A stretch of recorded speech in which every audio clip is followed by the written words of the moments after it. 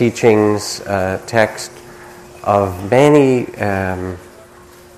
pages on a compendium of perfect wisdom, 800 pages, that's then summarized in 80 pages and 800 pages, and fortunately for our sake this evening it's summarized in one syllable, the sound being the Sanskrit seed syllable ah, which is considered the first sound in life and the last sound, but most importantly it's the sound of letting go or opening.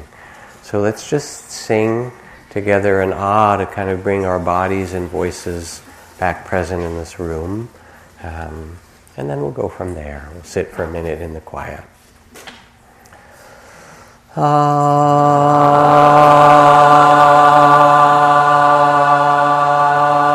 Add harmony.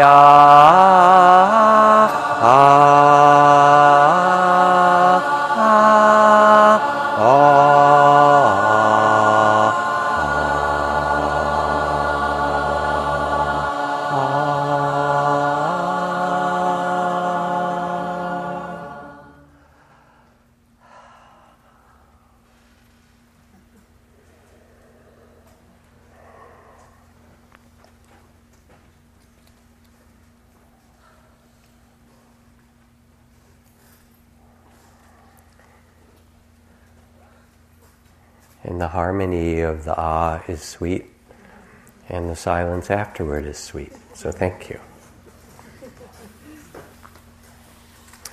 I've just returned from traveling for the last nearly 6 weeks in Europe and in North Africa and Morocco, which was quite amazing and wonderful culture. I might talk about that on another evening, the graciousness and tolerance of that particular culture. It was also 124 degrees in Marrakesh, so there was that, but interesting anyway. And teaching in France for the first time. I've taught often in Europe, but never in France, and was teaching to a group that was organized by the main mindfulness association that's doing mindfulness in clinics and schools and hospitals and various places like that. And it was really interesting to be in the French culture, because when they invited me, they said, don't make it Buddhist. We had enough trouble with the Catholic Church. We don't want to, make it scientific. I said, how about compassion? No, don't talk about love or compassion. Make it scientific. I said, it's France, love, come on. And when I got there, it was people had a kind of religious injury, this subset of the people anyway, and didn't want a new religion laid on them. I was quite sympathetic to that. I said, you don't have to be a Buddhist. Much better to be a Buddha, that, and spare your friends and family the Buddhist stuff. But the style of the teaching and the questions was uniquely French. It was philosophical and existential and scientific and literary, and they wanted to talk about, Proust and remembrance and Rimbaud, and we went out and had wonderful wine for lunch in the middle of the day teaching. It was great. And of course, as it went on, they became, once they felt like they weren't trying to be converted to something, people became very interested. Would you like to hear the traditional training in forgiveness? Yes, all these hands. Okay, we can do that. Compassion? Okay. Now, and there was a big panel, wonderful conversation between a philosopher, physicists, several physicians, all of whom had become meditation teachers in some way or other. And one of the physicians who started, there was a whole group, said, he said, I guess he's done internal medicine, and I've been an epidemiologist, I've done all these things. And he said, and I'm just going to start with the bare facts. He said, in the clinic where I work, especially because I'm working a bit with an older population, 70% of the people age 55 have just generally in the population, have one chronic illness, which would be diabetes or arthritis or high blood pressure. By age 65, 90% of human beings in Western culture have one chronic illness, and 70% have two chronic illnesses that they're dealing with. He said, so don't think that it's not going to happen to you. or that it's not normal. Your body ages and it gets sick. This is like one of the Buddhist teachings, one of the Buddhist texts. And he said, so we have our medicine and our science to bring to bear on this, but what I discovered is that people also need to be tended in their souls. So if they come and they've had cancer or they have diabetes or they have these various conditions and so forth, not only do they need the medicine, but they need to be able to speak about it and have meaning for it and have a way to work with it. And so he started, and then all the other physicians who were there jumped in talking about what it meant to tend to not just the bodies of people, but their hearts or their spirit. And it became a really beautiful conversation.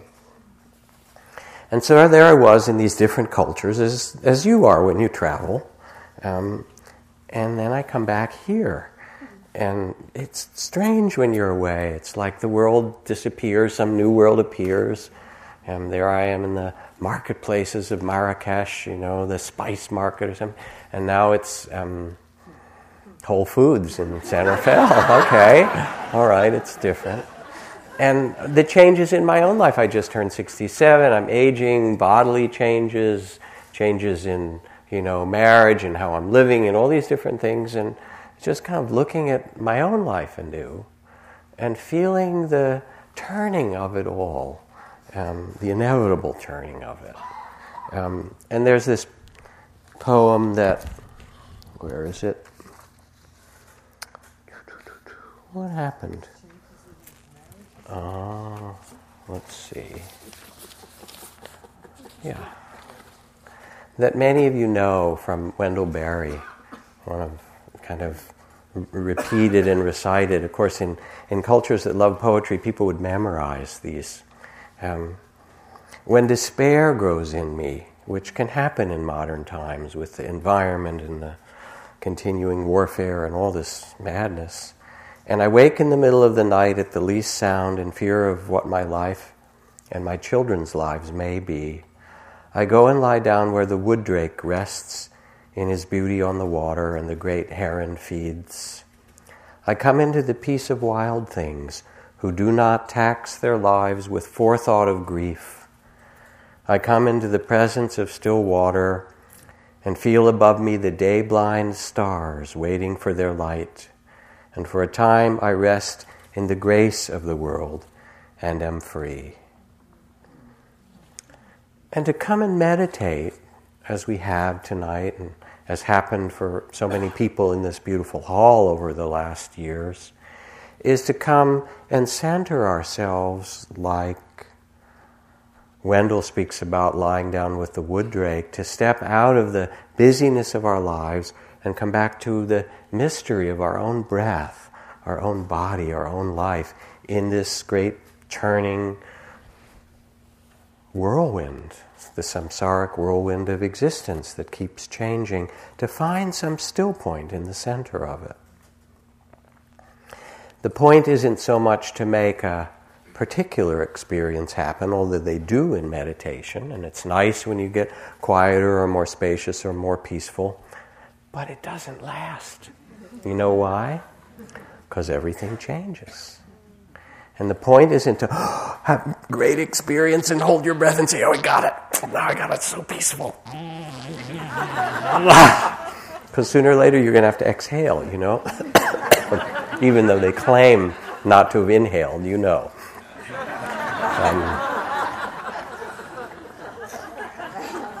The world is still full of divinity and strangeness. The scientists stop where all humans do at the doors of birth and death.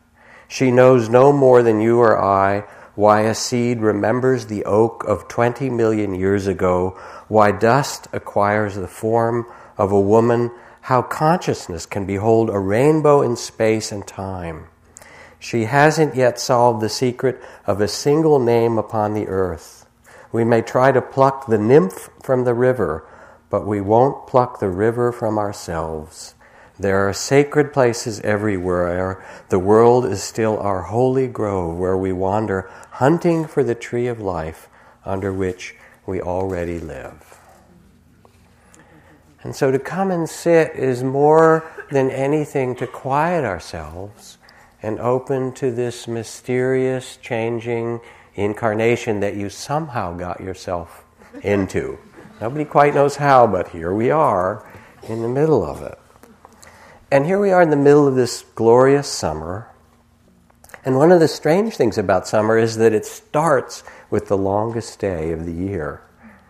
And then it starts to get shorter. The summer, actually, the light gets less. It starts with the longest day. So already in its fullness, you can feel its turning of the seasons. And I was on Mount Tam a couple of months ago during that passage of Venus across the face of the sun. Went to the top of Mount Tam, and there was a guy with a great big telescope. It was fantastic, and the filters, and you could watch this little round dot move across the face of the sun and realize it's more or less the same size as our planet and about 40% of the way or 30% of the way to this huge star.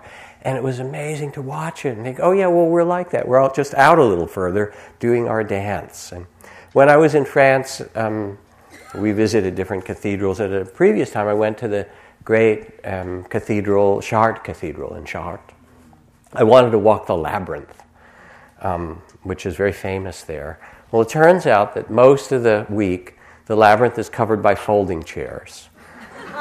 But one afternoon a week, they take the chairs off so people can walk in. Okay, I lucked out. I was there that afternoon. So I go very piously, and I think about people who for 1,000 years walked on their knees and prayed and came and did this labyrinth. And I start to walk it. There are other people walking it too, and it's a pretty big, beautiful stone labyrinth in the floor. And if you've ever walked the labyrinth, which probably quite a few of you have, you follow these little courses toward the middle, and then you come out and you go back again. And with other people walking, it felt like the music of the spheres, because we didn't run into each other. We were each doing this dance and passing one another in this beautiful way, like Venus and Mars and Jupiter, everything kind of dancing as they should in harmony. And it was quite magic. But then there were some Russian and American tourists in shorts with cameras very loud, the sort of, we could easily make a caricature of them, who not only got out of their buses and came to see Chartres Cathedral, but they walked right across the middle of the labyrinth, oblivious to the fact that we were all meditating piously and walking slowly in the music of the spheres. So there came in me at first a state that I then recognized and named as irritation. Ah, yes, there we are. The spheres and irritation. What are they doing here, And I noticed that, and I named it, and I kept walking. And then an image came, and I realized, they're like comets. They come from way out in the solar system, and once in a while they come through, disrupt, and then they pass by, and I continued to walk, and it was just fine. Thank you. But this is the way it goes. We have our plans, and then the comets come in, or something changes in some other way. And there is no end to this changing dance. T.S. Eliot says, "What we call the beginning is often the end, and to make an end is to make a beginning. The end is where we start from." So we're always starting anew. And when we sit in meditation, the point isn't to get something and hold it, but to take our seat in the mystery of this great turning of life, of the number of breaths we're given and the heartbeats that we're given. And of course we have a lot of stories about it, about how it should be, and how we should live and how other people should live. There was a show I saw a little part of some years ago on television. It was a panel about heaven. Maybe it was Bill Moyers, I'm not sure. But there was a leading elders from different religious traditions. There was a Baptist and a Mormon and a Catholic and a Muslim and a Hindu and a Tibetan Lama. And they all were asked very pointedly to describe what heaven was like. They had different descriptions, which was interesting. And then they were all asked the criteria of who was going to get to heaven. And they had different criteria, which meant that you guys on the other end, or gals of the very panel, none of them would get in our heaven, you know. And it was really interesting to hear the stories. So when my daughter, Cindy, was in first grade, we took a trip to California to visit my family. A little story for you. While we were there, she lost a tooth. She ran in the kitchen to show me and asked if the tooth fairy could fly this far, all the way from the East Coast. My mom shot a look of concern later and later suggested that by indulging in such fantasies, I was teaching my child not to trust adults. Wasn't Cindy going to feel betrayed when she found out the truth? I pointed out that my mother hadn't seemed to have a problem with the tooth fairy when I was growing up, and I turned out fine. But nevertheless, the next time Cindy lost a tooth, she chattered with excitement as I put her to bed. "How does the tooth fairy get in?" she asked. "Through the window," I explained. "Shouldn't we unlock it then?" she asked. "Oh, I always do that right before I go to sleep," I replied. "Why does the tooth fairy want everybody's teeth?" she asked. I took a deep breath and considered my mother's advice. Cindy would soon figure out the truth anyway, so I told my inquisitive 7-year-old that in fact I was the tooth fairy. She cried hard. I apologized and explained that she was getting to an age at which it was more important for me to be honest with her than to play imaginary games. We cuddled for a while and she stopped crying. She had one last question. "What do you wear?"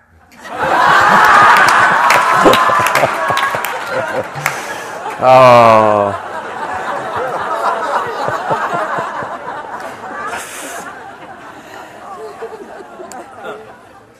Humans are amazing, and the mind will do anything. It really will. It's fantastic.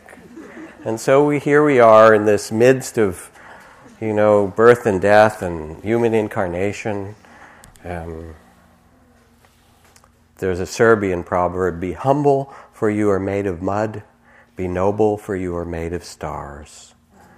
And you are. You're made of congealed starlight that created the planet Earth, as Brian Swim, the cosmologist, says 4.5 billion years ago, the Earth was a flaming ball of rock that had been strewn out of the stars, and now it can sing opera.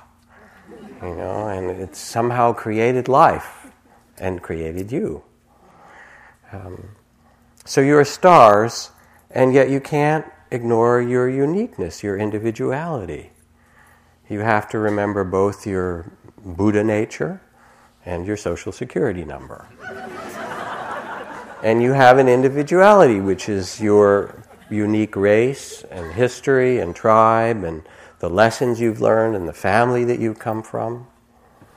But it's not all of who you are. You're greater than that. And when it's misunderstood and people cling to it, then you get racism and tribalism and, rapacious development and all the kinds of things where people forget that they're not really separate, or that identity is only a limited part of who they are. For like the seasons, the self, who you are, is a process. It's not fixed. It's transparent and impermanent.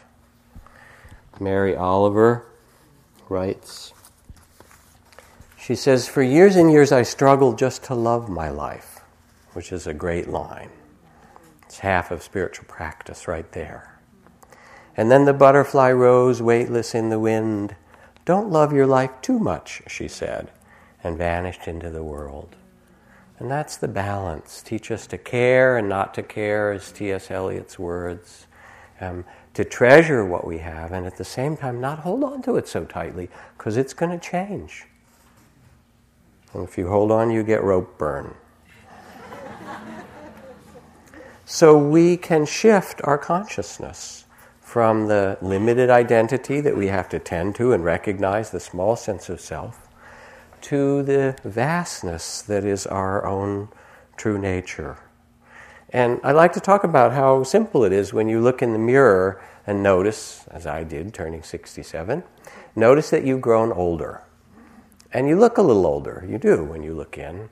But the weird thing is that you don't feel older. And that's very common. That's because It's only your body that has grown older. The body exists in time, but the consciousness that's looking in the mirror is going, look at that, drooping, losing its fur, more wrinkles, all that stuff. But it knows that that's not who you really are. You know that. It's so immediate. And so what matters as we practice the invitation of spiritual life meditation is both to honor the personal and the unique of your particular incarnation, but also to remember this mystery, the spirit that you were born with, that you were born into. So Thomas Merton, the Christian mystic, left his monastery one time and went down to Louisville. He said, at the corner of 4th and Walnut, in the center of the shopping district, I was suddenly overwhelmed with the realization that I loved all these people, and that they were mine and I theirs, and we could not be alien to one another even though we were total strangers.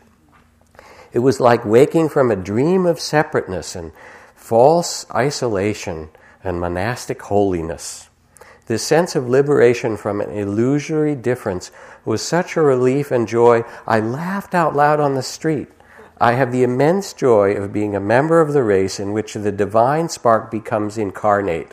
There's no way of telling people that they're all walking around shining like the sun. And so to sit is to step out of time, out of the tyranny of time, what Huxley called the idolatrous religion of time and progress, that you're going to get stuff done and that will give, the final meaning to your life. To step out of the focus on the future and planning and remembering and imagining and actually open to the mystery of being alive. To come and rest in the reality of the present. Because there's so many things that want to pull us away from the mystery. When I was in Jerusalem a few years ago, you can go to the last old wall of Solomon's temple, the Western Wall, and people will fold their prayers and stick in the cracks of these great big stones. Well, there's a shop near there where you can email your prayers or tweet them. And for a small fee, they'll print them out and fold them and stick them in the stones for you. Okay. Dear God, I just want you to know in this email that I have been thinking of you.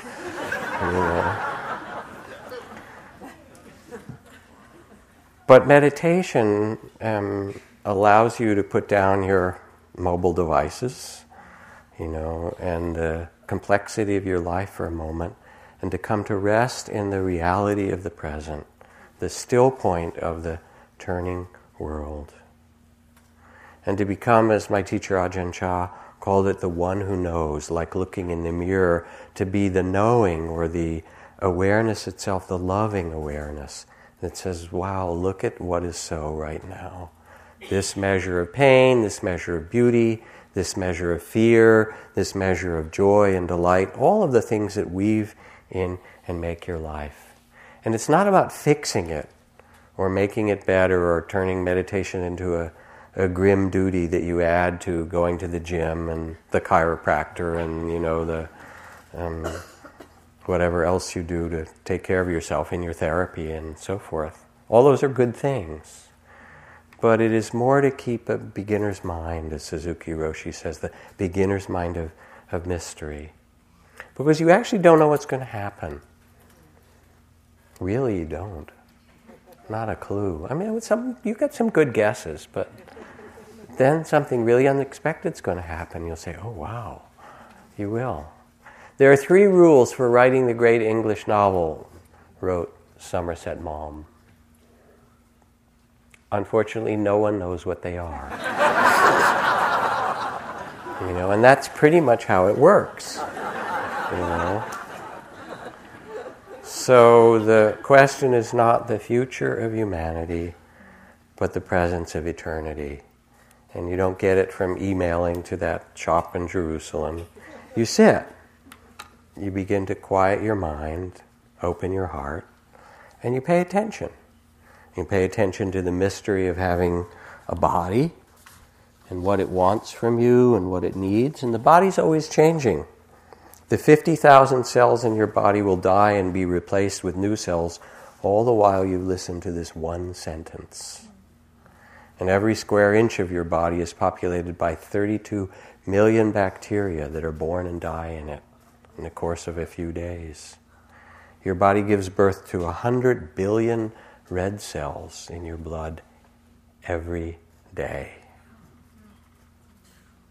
Every breath we inhale, billions of atoms that end up as part of your heart cell, your kidney cell, your brain cell. This breath becomes you. That asparagus from Central Valley becomes part of your left foot. I mean, it's really weird, incarnation. It is. It is. So to sit, you pay attention to the mystery of your body and you tend it, to learn from it, not to hold on to it, but to respect it in some way. A Pai, Paraguay, Indian, Amazonian shaman, medicine woman, said, for us in the Pai, health is a state of respect for the body that we call tekoresai. In order to have it, different facts must be given, all which belong to health. The plants, the trees, all together are our medicine. The clean water, true and balanced words, good food, not talking over other people's heads or behind their backs, the forest, the animals in the bush, the fishes, harmony, the village community, having conversations with one another in a caring way, keeping our way of life and culture and respect for individual being, the feeling of vigor which is given to us by all the aforementioned things, the holding together of our community securely and quietly, the family, the village, our festival. And then outside people come and make us dependent on money and material things, and it destroys our state of healthiness. They get us to talk badly of others or ourselves. They get us to work not on our land. We eat food that comes out of packages. And in the end, they pull out out of their pocket a little white pill and want to make us believe that if we eat that pill, that means healthiness. That this pill is health. So to pay attention is really attention itself is an act of care and a kind of deep listening. And so we pay attention to this body not to possess it, but to tend its mystery and to learn from it as it changes and moves. And as every breath comes, the breath can either calm us and center us, or we can forget the breath and not really be where we are. We learn mindfulness of the body and breathing as we sit and come into balance with it. We learn mindfulness of feelings and the seasons of emotions. And feelings are this amazing thing. I always, when I talk about feelings, I like to read from this list of 500 feelings. Affectionate, ambitious, aggressive, anguished, ambivalent, angry, amused, amorous, aversive, antsy, apathetic, apoplectic, antagonistic, anxious, appreciative, argumentative, adamant, addled, amazed, blissful, broken-hearted, bonkers, bored, bad, belligerent, brave, bottled up, bouncy, buoyant. We have so many feelings, don't we? Joy and sorrow, praise and blame. The seasons change, gain and loss, and we have all our emotions with them. And often, those feelings are not consistent. Have you noticed? You both love and hate that same person, for example, or yourself.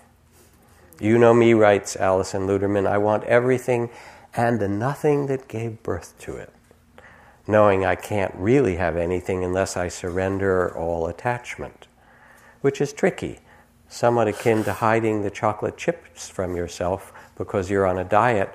Meanwhile, only you know where those chips are hidden. Feelings are like that. It's being human. And so you sit and you have this whole display of feelings. Supreme Court Justice William O. Douglas wrote, he said, at the Supreme Court level where I work, 90% of our decisions are made on an emotional basis. The other 10% is used to rationalize our decisions. You knew that was true. That doesn't surprise you. So to become mindful of the river and the mystery of feelings is liberating, just as it is to become mindful of this body, to care for it in a wise way, and to tend the feelings, and to be open to the full range of grief and sorrow and love and longing and delight. To open to the rhythms of your heart, you meet a lifetime's accumulation of grief and sorrow and hurt. You encounter your capacity for rage, resentment, harshness, and fear. You do. But then you also discover your capacity for tenderness, intimacy, and joy. The emotions are the gateway to the universal. So you sit. You're given human incarnation, this body, these feelings, the perfect thing you need to awaken, to be where you are in this mystery, and to live wisely.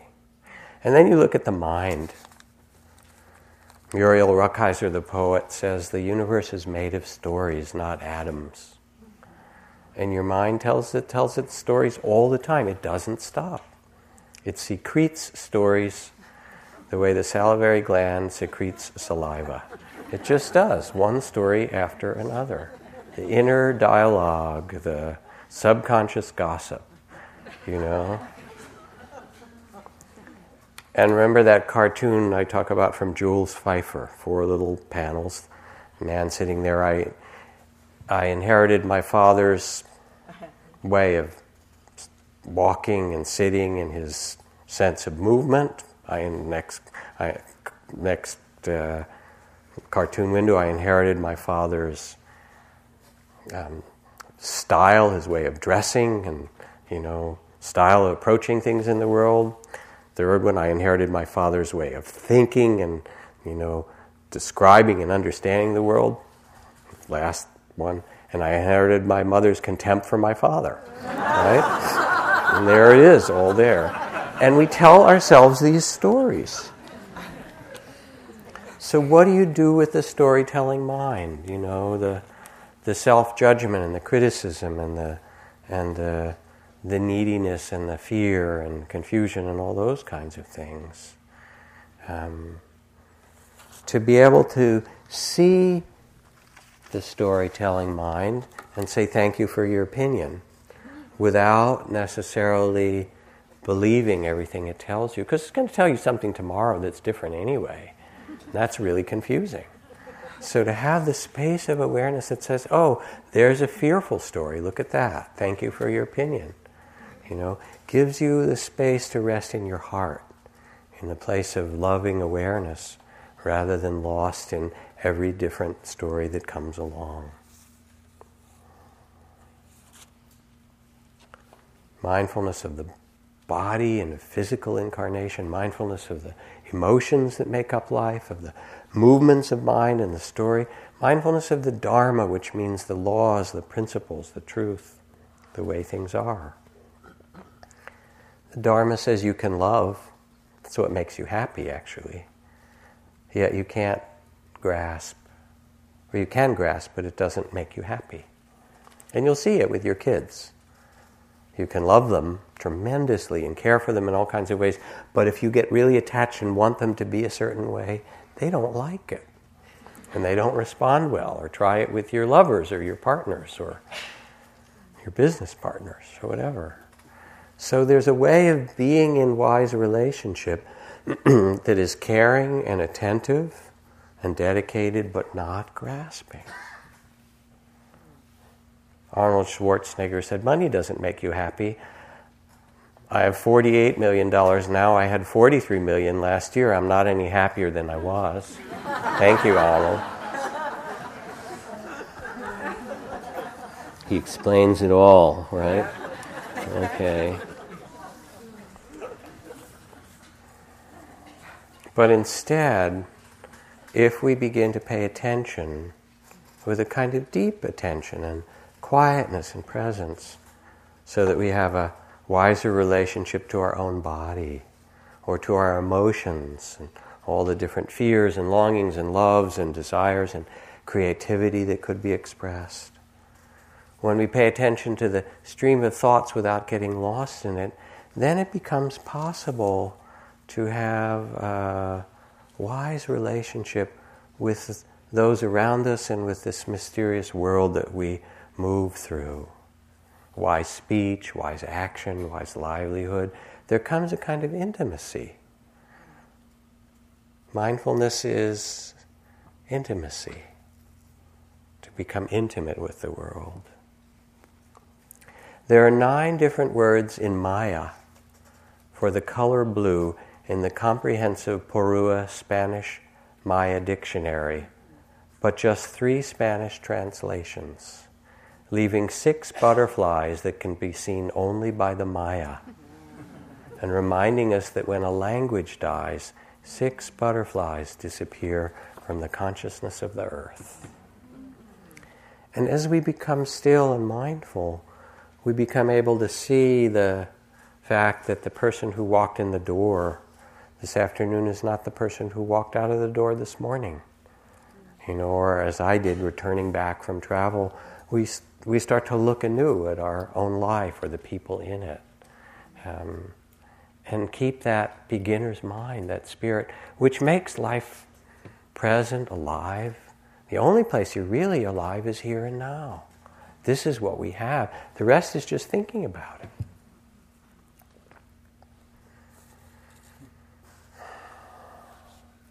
Where are we? Let's see. A little more time. People come up over the course of these classes and so forth to talk about various things, including the difficulties they're going through. The man who came up who had the cancer diagnosis, and is worried, is really natural. I'm a spiritual practitioner, I shouldn't be worried. Forget that. You're waiting for your test result, you will be anxious. This is what anxiety's like this. Hold that with compassion instead of judgment. Your body's worried. Or the person who came whose child died and who had rung the bell outside 108 times as a way of honoring their daughter and speaking to her. And everyone who was there and listened was so touched. Because it happens, In some ways it shouldn't happen, but it does. Just as it will happen to you in its own time. Richard Baker, the abbot of San Francisco Zen Center, used to say to his Zen students, if you're with someone who's dying and you're not willing to trade places with them at that very moment, then you're not really practicing Zen. This is sort of the judgmental version of Zen, but that's okay. It's all right. So he went to visit Isan Dorsey, who was one of his Dharma successors and had this wonderful temple in the Castro. When he was dying, Isan was dying of AIDS. And Dick Baker came and said, I wish I could trade places with you right now. And Isan looked back and said, don't worry, you'll get your chance. It's so. We're given a certain dance and a certain time and don't know, but what you do know is you have now. You live in now. You have this moment, this day, this earth as it's given to love, to tend, to care for, to use to awaken. And it is so mysterious. I have notes from this book called The Heart's Code by Dr. Paul Pearsall, where he interviewed heart transplant patients because he started hearing all these strange stories. He was a cardiologist. And my favorite interview was this young man and his mother who came back to the hospital to meet the wife of the guy whose heart this young man had received. And it turned out that the wife and her husband who died had been driving on a road in a dark night and a huge truck collided with them. And they'd been having an argument just before the accident. Next thing, she woke up in the hospital. She was okay, but was told that her husband has died and asked if they could do organ transplant. And she was a physician and scientist, and she said certainly. So anyway, a year later, she met this young man, this 18-year-old guy, and she said, "Can I listen to my husband's heart?" And the mother was there and said, "You know, the weirdest things have been happening since he got his new heart. He used to like heavy metal music, and now he mostly plays 1960s rock and roll." She said, "He used to really, be a big meat eater. He's turned into a vegetarian since he got his new heart. And whenever I say things are problematic or whatever, and, he said things will work out, he'll say, 'Oh, it's okay. How you doing?' He said, 'It's all copacetic.'" She said, "I never heard this word copacetic. Do you know it?" And she said, "Oh, that was the word that my husband David and I used to make up every time we had a fight." So he has all these wild stories of people getting heart transplants and strange things happening. I mean, who are you? Really? What are you made of? And what is this mysterious incarnation?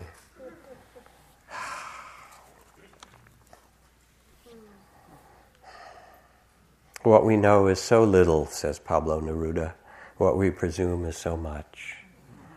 So I was in this village in Bali last year at an amazing cremation funeral thing for this older woman, and they weren't grieving. I said, what about grief? They said, "She lived a good life. We grieved for a day or so, but now they were playing gamelan and dancing and offerings to the gods, and people were making prayers and doing all this beautiful thing and a great feast, and they were going to make this great pyre with her cremation and so forth." And I said, "But aren't people sad?" And they said, what are you upset about? She'll be back next year, in this village.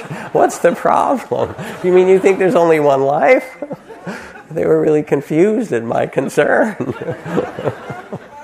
What do you think? I mean, who knows, huh? But it's a lot more mysterious than you think. It is. And to sit is to open to this mystery of life and to shift from the small sense of self to something which is also called the body of fear, because you feel separate in it, to the one who knows, to loving awareness that says, "Oh, here we are." To be loving awareness itself. I used to spend time with my friend Mahagosananda, who was the Gandhi of Cambodia, when he would work with these Cambodian refugees and people who'd been through the worst kind of Holocaust, the destruction of a good part of the Cambodian society and all of its temples and all of its intellectuals and so forth, including his whole family who had been killed. And he was so joyful. Like the Dalai Lama, he had this wonderful laugh and this beautiful radiance, and he said, "With all this, what matters? What matters is love. What else can I do? What do I want them to take over my heart? What matters is love." He was like this great kind of happy orange. He wore this bright orange robe. My daughter called him Butterball. He was like this giant kind of shining, radiant being of love. What matters? You too have a choice. That's the beautiful thing in human incarnation. They can put your body in prison, but they can't imprison your spirit. And your history is your history and needs to be attended to and honored and so forth. But it's not who you are. Who you are is so much bigger than that. You are space and time and that which is aware of space and time. And you are the awareness itself. You are actually loving awareness that has taken incarnation for a little while to try it out in this particular body you've been given in this particular family. And wisdom sees this. It says, here we are. And you'll see when you die. You'll see. You'll look back, there'll be that moment as you're leaving your body and there's all this sense of light and joy. There will be. You don't think so? I was talking to my dad when he was dying. He didn't believe me. I said, well, you're a scientist. He said, nothing's going to happen. I'm just become dirt. I said, okay, maybe you'll be dirt. He said, but maybe you'll float out of your body and there'll be light. And if it happens, remember, I told you so. You'll see. And you go, oh, wow, that was an amazing incarnation, wasn't it? What a trip. What a ride that one was. So then what matters? You quiet the mind.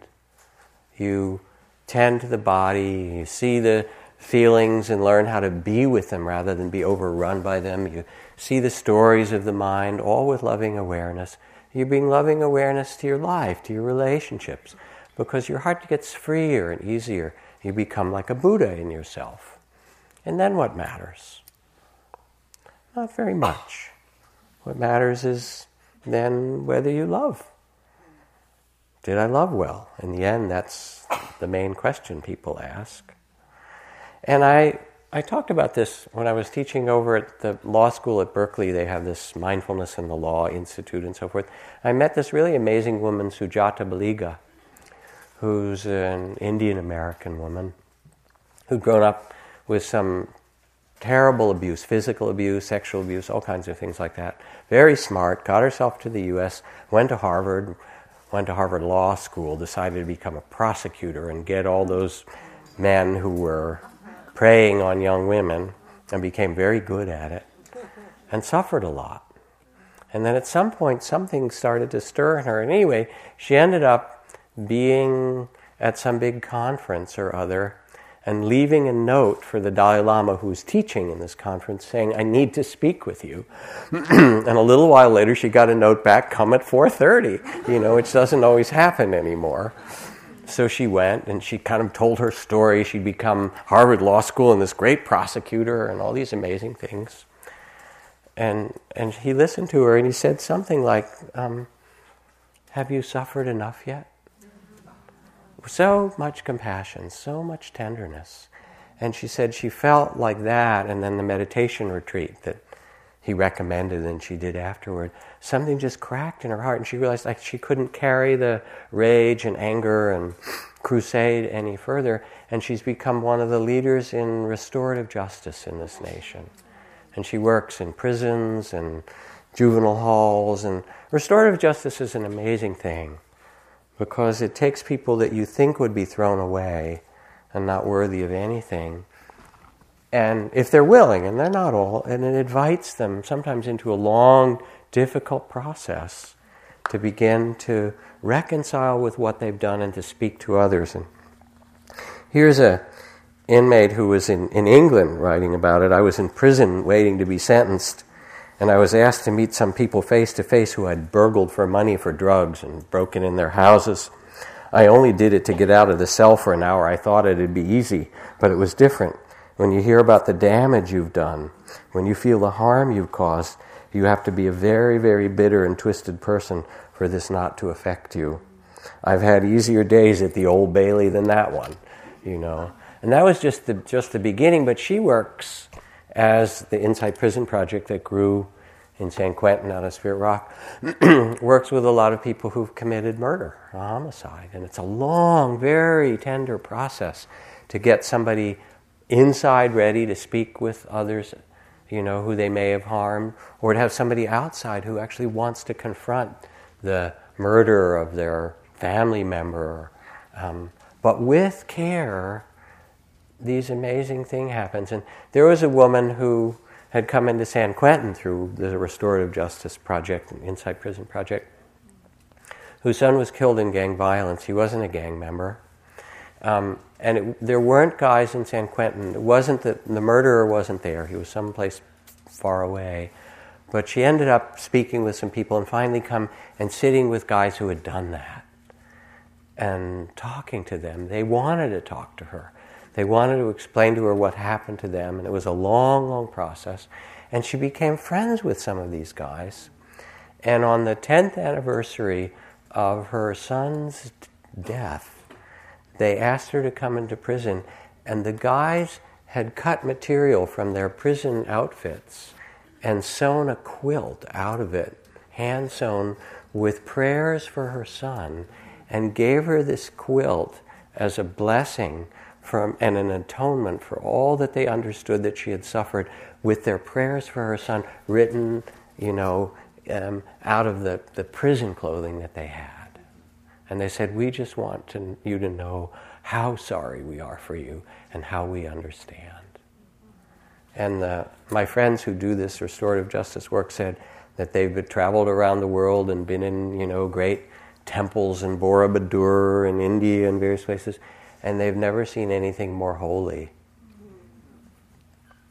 than the moment when somebody sits with another person in that deep way and says, I'm so sorry. I mean, what matters? Although the world is full of suffering, says Helen Keller, it is also full of the overcoming of it. And in the turning of the seasons, the world wants to renew itself. As Pablo Neruda writes, you can pick all the flowers, but you can't stop the spring. And the heart wants to renew itself and get it right. Even on their deathbed, mobsters and dictators sometimes want to confess. They kind of want to get it right. Might be a little late, but they do. There's something in human heart, some mystery that wants to shift from the suffering that in many cases we've been so loyal to. Been loyal to your suffering. To shift from that to a place of love. And to sit quietly and to open to breath and body and to become loving awareness itself is an invitation for this spirit to grow and awaken in you. To shift from suffering to forgiveness, redemption, renewal.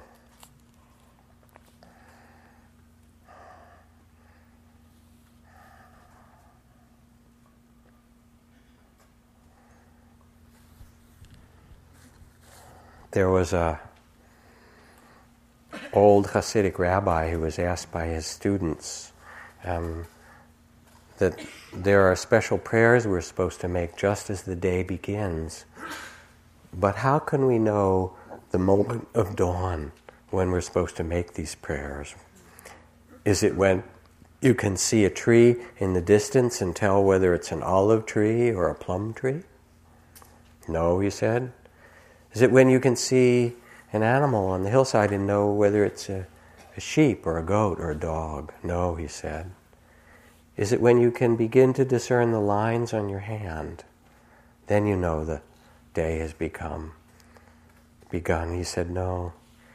He said, it's not until you can see any person walk toward you and know that this is your brother or your sister that the day has begun.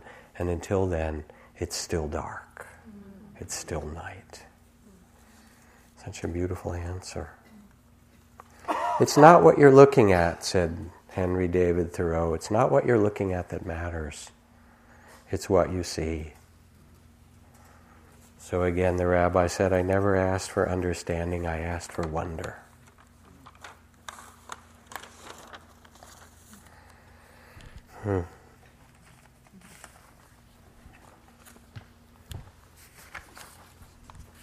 Take time to sit, to walk in nature, sit under the trees, the bays and the oaks, just to listen, not to do anything. I mean, it's great to sit and listen to music, and sit by the ocean.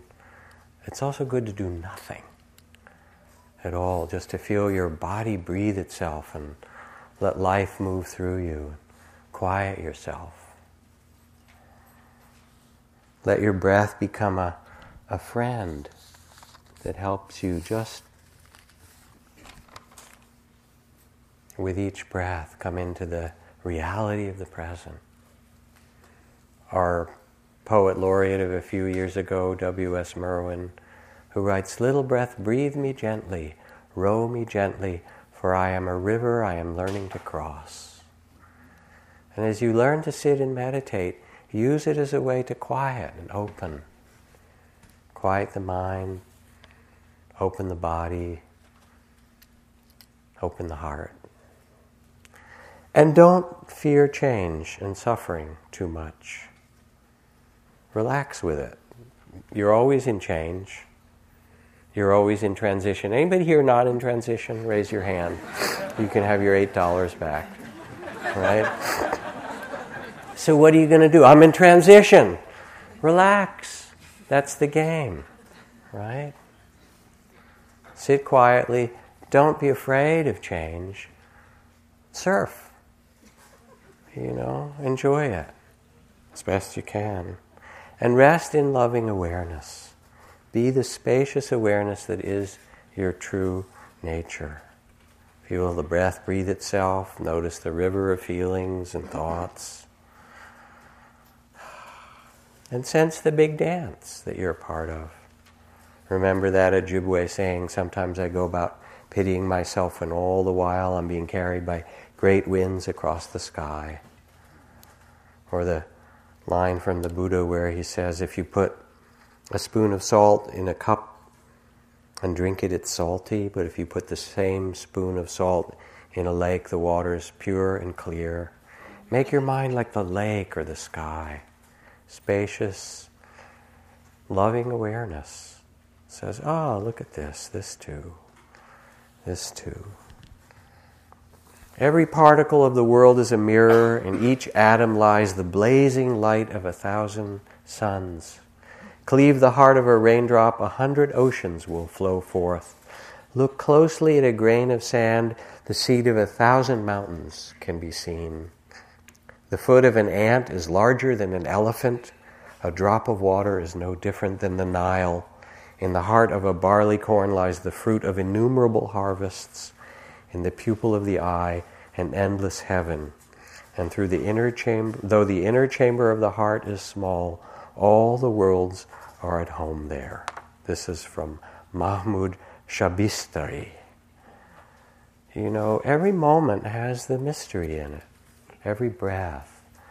And to remember it, just to stop, puts everything in perspective. Makes space. Allows love. And if you need to, then heal your body. Forgive your lover. Tell your story. Write a poem. Make a piece of art. And after you get quiet, then look around. And if somebody's hungry, cook something really good. Love them and feed them. Do something beautiful. Serve, dance, give in some way or other. This from Pablo Casal, the great cellist. He says, the answer to life is not so very complicated. A human can do something for peace without having to jump into politics. Each of us has inside us a basic decency and goodness. If we listen to it and act on it, we are giving a great deal of what the world needs most. It's not complicated, but it takes a certain courage. It takes courage for a person to listen to their own goodness, to trust it, and act on it. Do you dare be yourself? This is the question that counts. Take the time to sit, relax in the middle of change. It's the way that it is. Feel your breath breathe itself in the river of experiences and become the loving awareness that you are. Do what you need, heal your body, do your forgiveness, make your art, and look around and give something beautiful to the world. This is what makes you happy, actually. Turns out that happiness, all the modern science studies show that you're happier giving than getting, turns out. Yes, you need to take care of yourself. I don't mean don't become the great, codependent, taking care of everybody, because compassion as a circle isn't complete unless it includes one other person. You know who that is. Moi, as Miss Piggy would say, yourself, right? So is this compassionate for everyone, including myself, is the question. But then, go for it. What else, what better thing to do?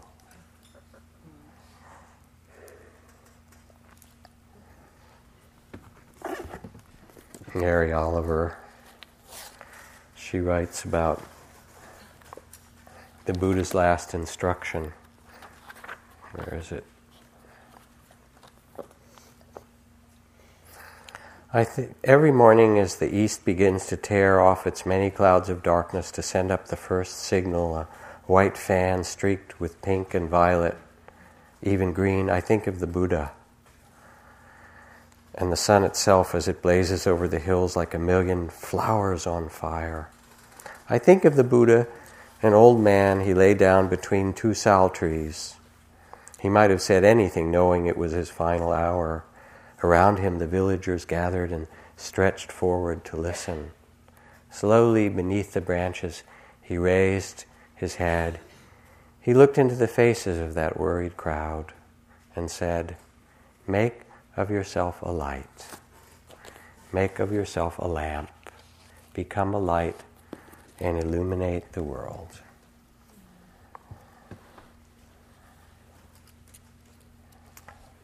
Such a pleasure to sit together.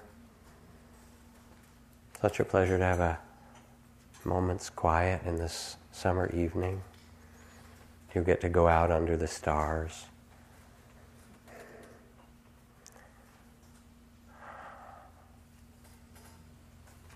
I thank you for your kind attention to yourself and these words. Take whatever is useful. Let's just sit for a moment.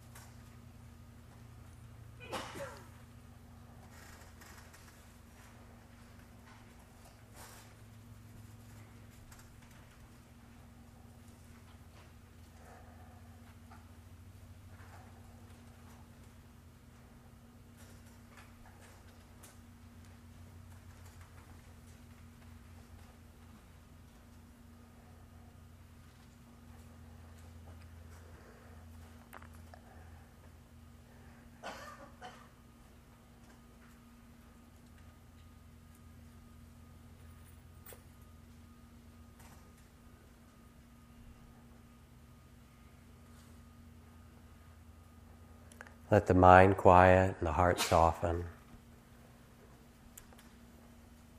And regard yourself with all the tenderness that you may have withheld for so long.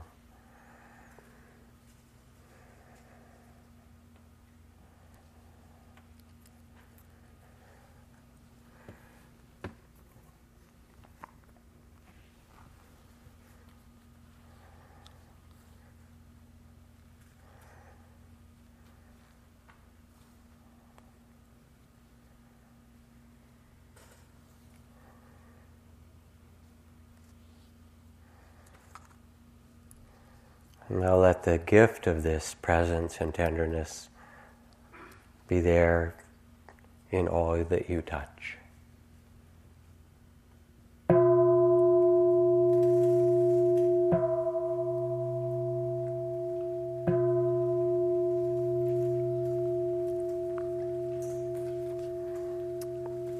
Thank you. Take your time. No hurry.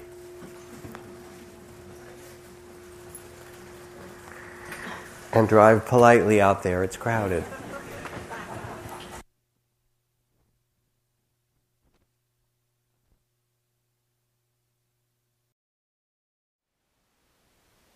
Thank you for listening.